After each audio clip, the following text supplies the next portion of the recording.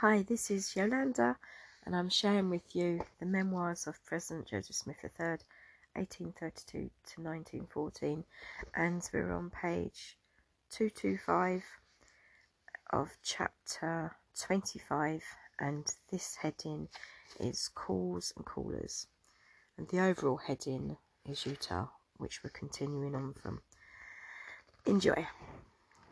To go back to 1885, on the same day I visited with Mr. Lyne, two men came to call upon me, as I learned upon my return. They were J.J. and G.C. Reiser, brothers, who had been shoemakers in Nauvoo, living a few blocks north of the Nauvoo mansion. I had been quite friendly with them as a boy, and sincerely regretted that I was also absent when they called upon me the next day. I should have enjoyed a visit with them, and was pleased that they remembered me. There was living in Salt Lake City at that time, quite near the western edge, and not far from the Denver and Rio Grande station, a sister in our church named Robbins. Through Sister Joseph Clark, this lady extended an invitation for Brother Anthony and myself to take dinner with her. At the appointed time, accordingly, we repaired to our home, where we met a number of people.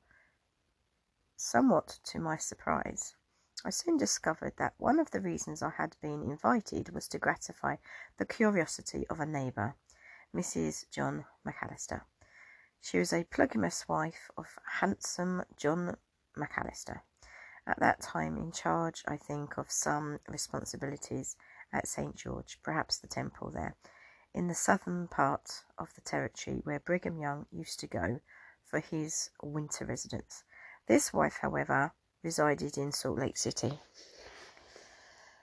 She had professed an anxiety to see and converse with me, and it was at her request, I suppose, the dinner was planned, and I invited to be present. At any rate, the meal proved very enjoyable and acceptable, for Sister Robbins was an excellent cook.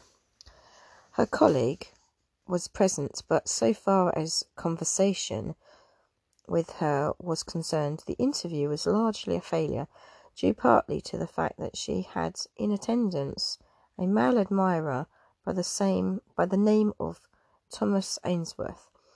He was undoubtedly greatly enamoured of the woman, and kept very close to her the whole time.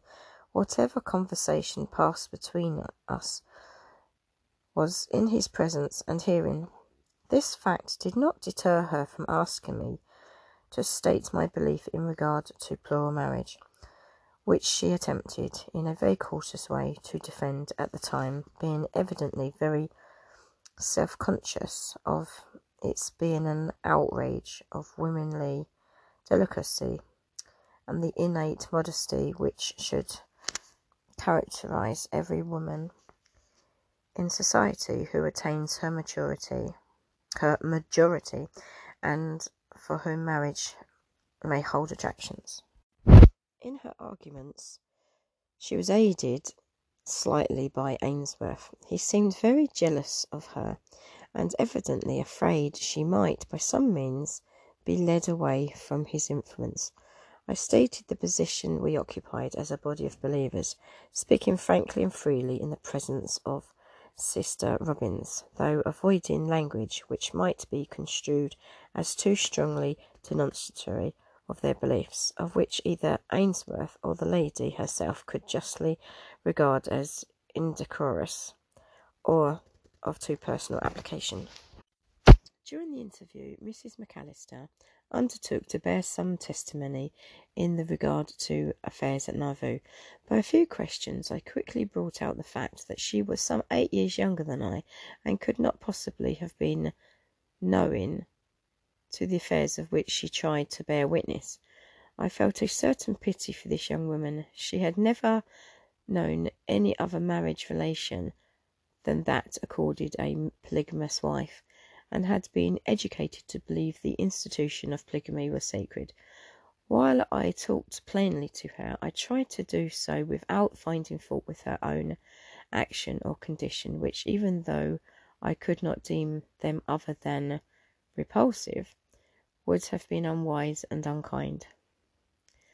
I've always considered that the women of Mormondom who accepted the conditions of plural marriage did so under strong mental protest, and my conversations with numbers of them in the course of my travels in Utah confirmed me in that opinion.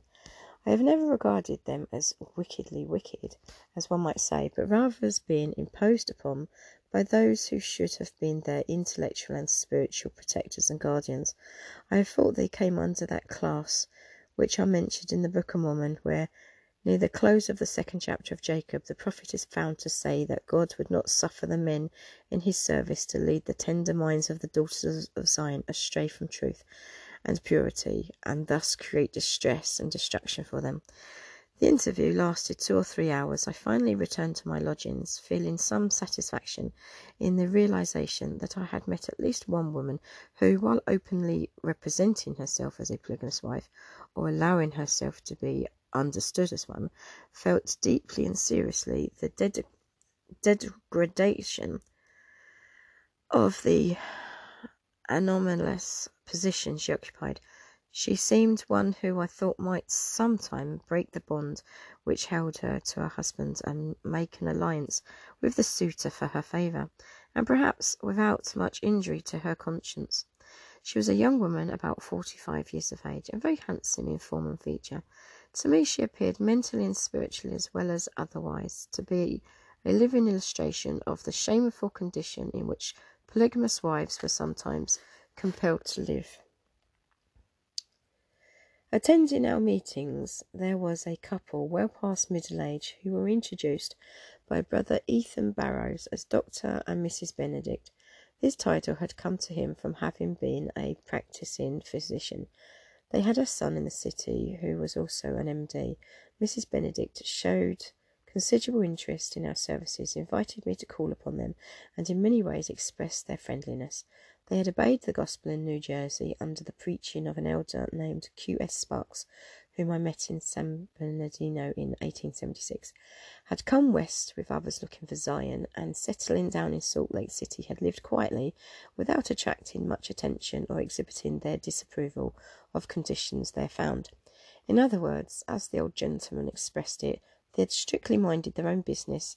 They had not fallen into the Reconstruction theories advanced from time to time by Brigham Young, but had made themselves useful in a quiet way to the sick and the needy as opportunity offered, and were satisfied to be left alone to enjoy their confidence in the pure principle of faith which had first intrigued them, and to which, in obedience, they had espoused with gladness. They had avoided becoming entangled in the later errors connected with the teaching and practice of polygamy, which had taken such hold upon the people. I was a frequent visitor at their home, and there met their son, the doctor, who was quite a strong character, a man of positive convictions, resolute and determined in action. Because he had performed a marriage ceremony for a young couple guilty of indiscretions, he had incurred the displeasure of the ruling authorities in the church there, who called him harshly to account for acting without the consent or knowledge of the presiding elder. This procedure aroused his indignation, and when a summons to appear before a high council had been served upon him, he gave a curt answer. The final outcome of this story I did not hear. I have often wondered if he made the apology demanded, or remained in his defiant attitude. He was very busy in his profession, and while our meeting was very pleasant, I had little opportunity to converse at length with him. I enjoyed visiting with the senior doctor and his wife, who lived so quietly by themselves and seemed so genuinely pleased to see me. It was through them I was given the opportunity of calling upon the widow of Orson Pratt, a visit I have already described in these pages. About this time I met Mr. Stone, a reporter for the Democrat, and Mr. John C. Young for the Tribune. Today, October 27th, 1913, there was read to me the notice of the death of Colonel William Nelson, for 35 years publisher of the Salt Lake Tribune. He died at the age of 74. He had been a noted man among the Gentiles of that city. At the time of my visit to Utah in 1885, he was associated with Mr. C.C. Goodwin in publishing that paper. They sent John C. Young, son of Joseph Young and nephew of President Brigham Young, for the purpose of interviewing me about the nature of my visit to the territory and my impressions of the people and conditions there. I had an interesting time with him, for in our conversation I interviewed him quite as much as he did me, and obtained considerable information. However, much to my surprise, the Tribune the next day came out with a most outrageous account of the visit, full of misstatements and misrepresentations, making me say things which I did not say, things which could not have but serve to create a spirit of antagonism against me in quarters where it did not exist before, and to fan into more active flame that which was already established. In company with Brother Robert Warnock, I took a copy of the paper with me and repaired to the office of the Tribune, and demanded a correction and an apology. I met strong opposition from this Colonel Nelson, who acted as chief spokesman of the part of the Tribune, but I was sufficiently positive in the manuscript. This is Joseph in one place and Venus in another. Oh, that is signed AA. Sorry, that was just a note. I met strong opposition from this Colonel Nelson, who acted as chief spokesman on the part of the Tribune, but I was sufficiently positive in my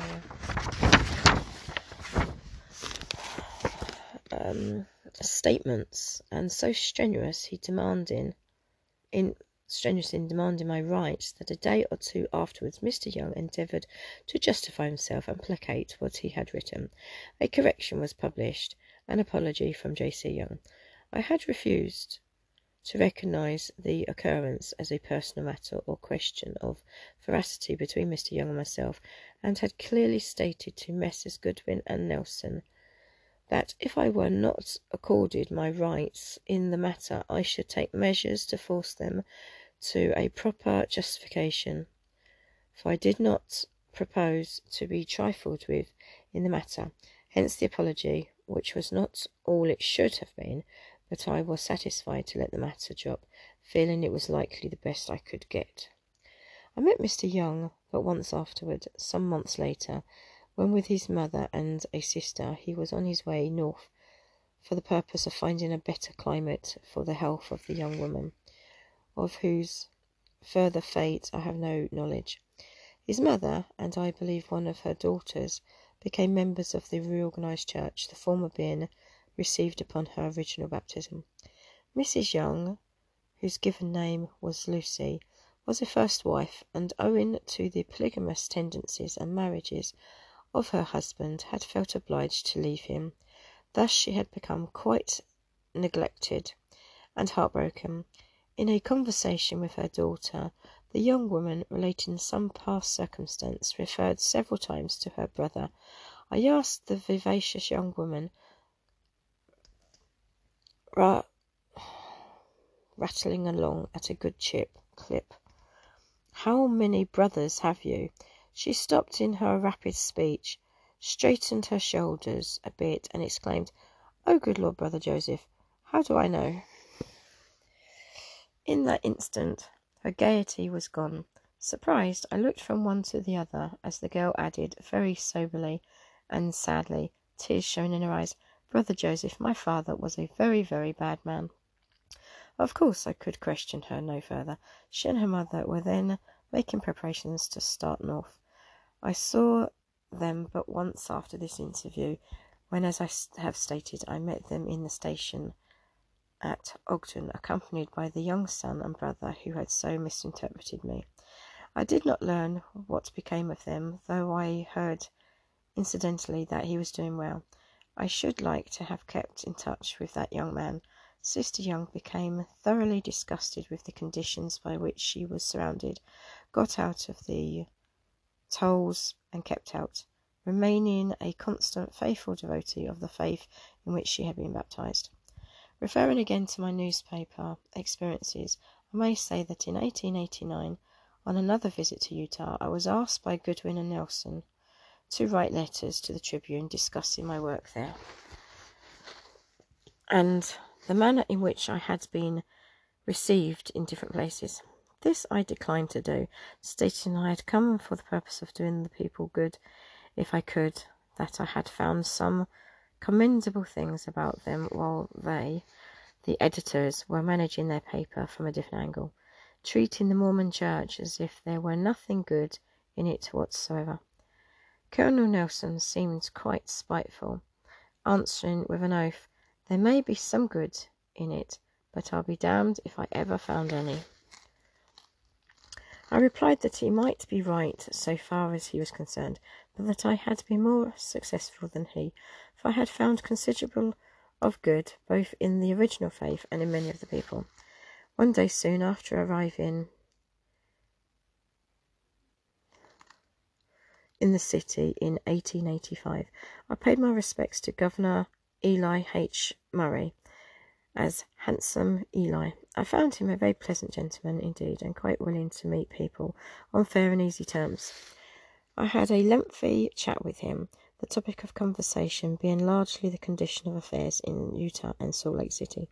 I called his attention to the fact that in the laws which had been enacted under the provisional government of the territory, Brigham Young had been granted some strange privileges which he had utilized in obtaining a monopoly of certain enterprises essential to the welfare and progress of the settlement there.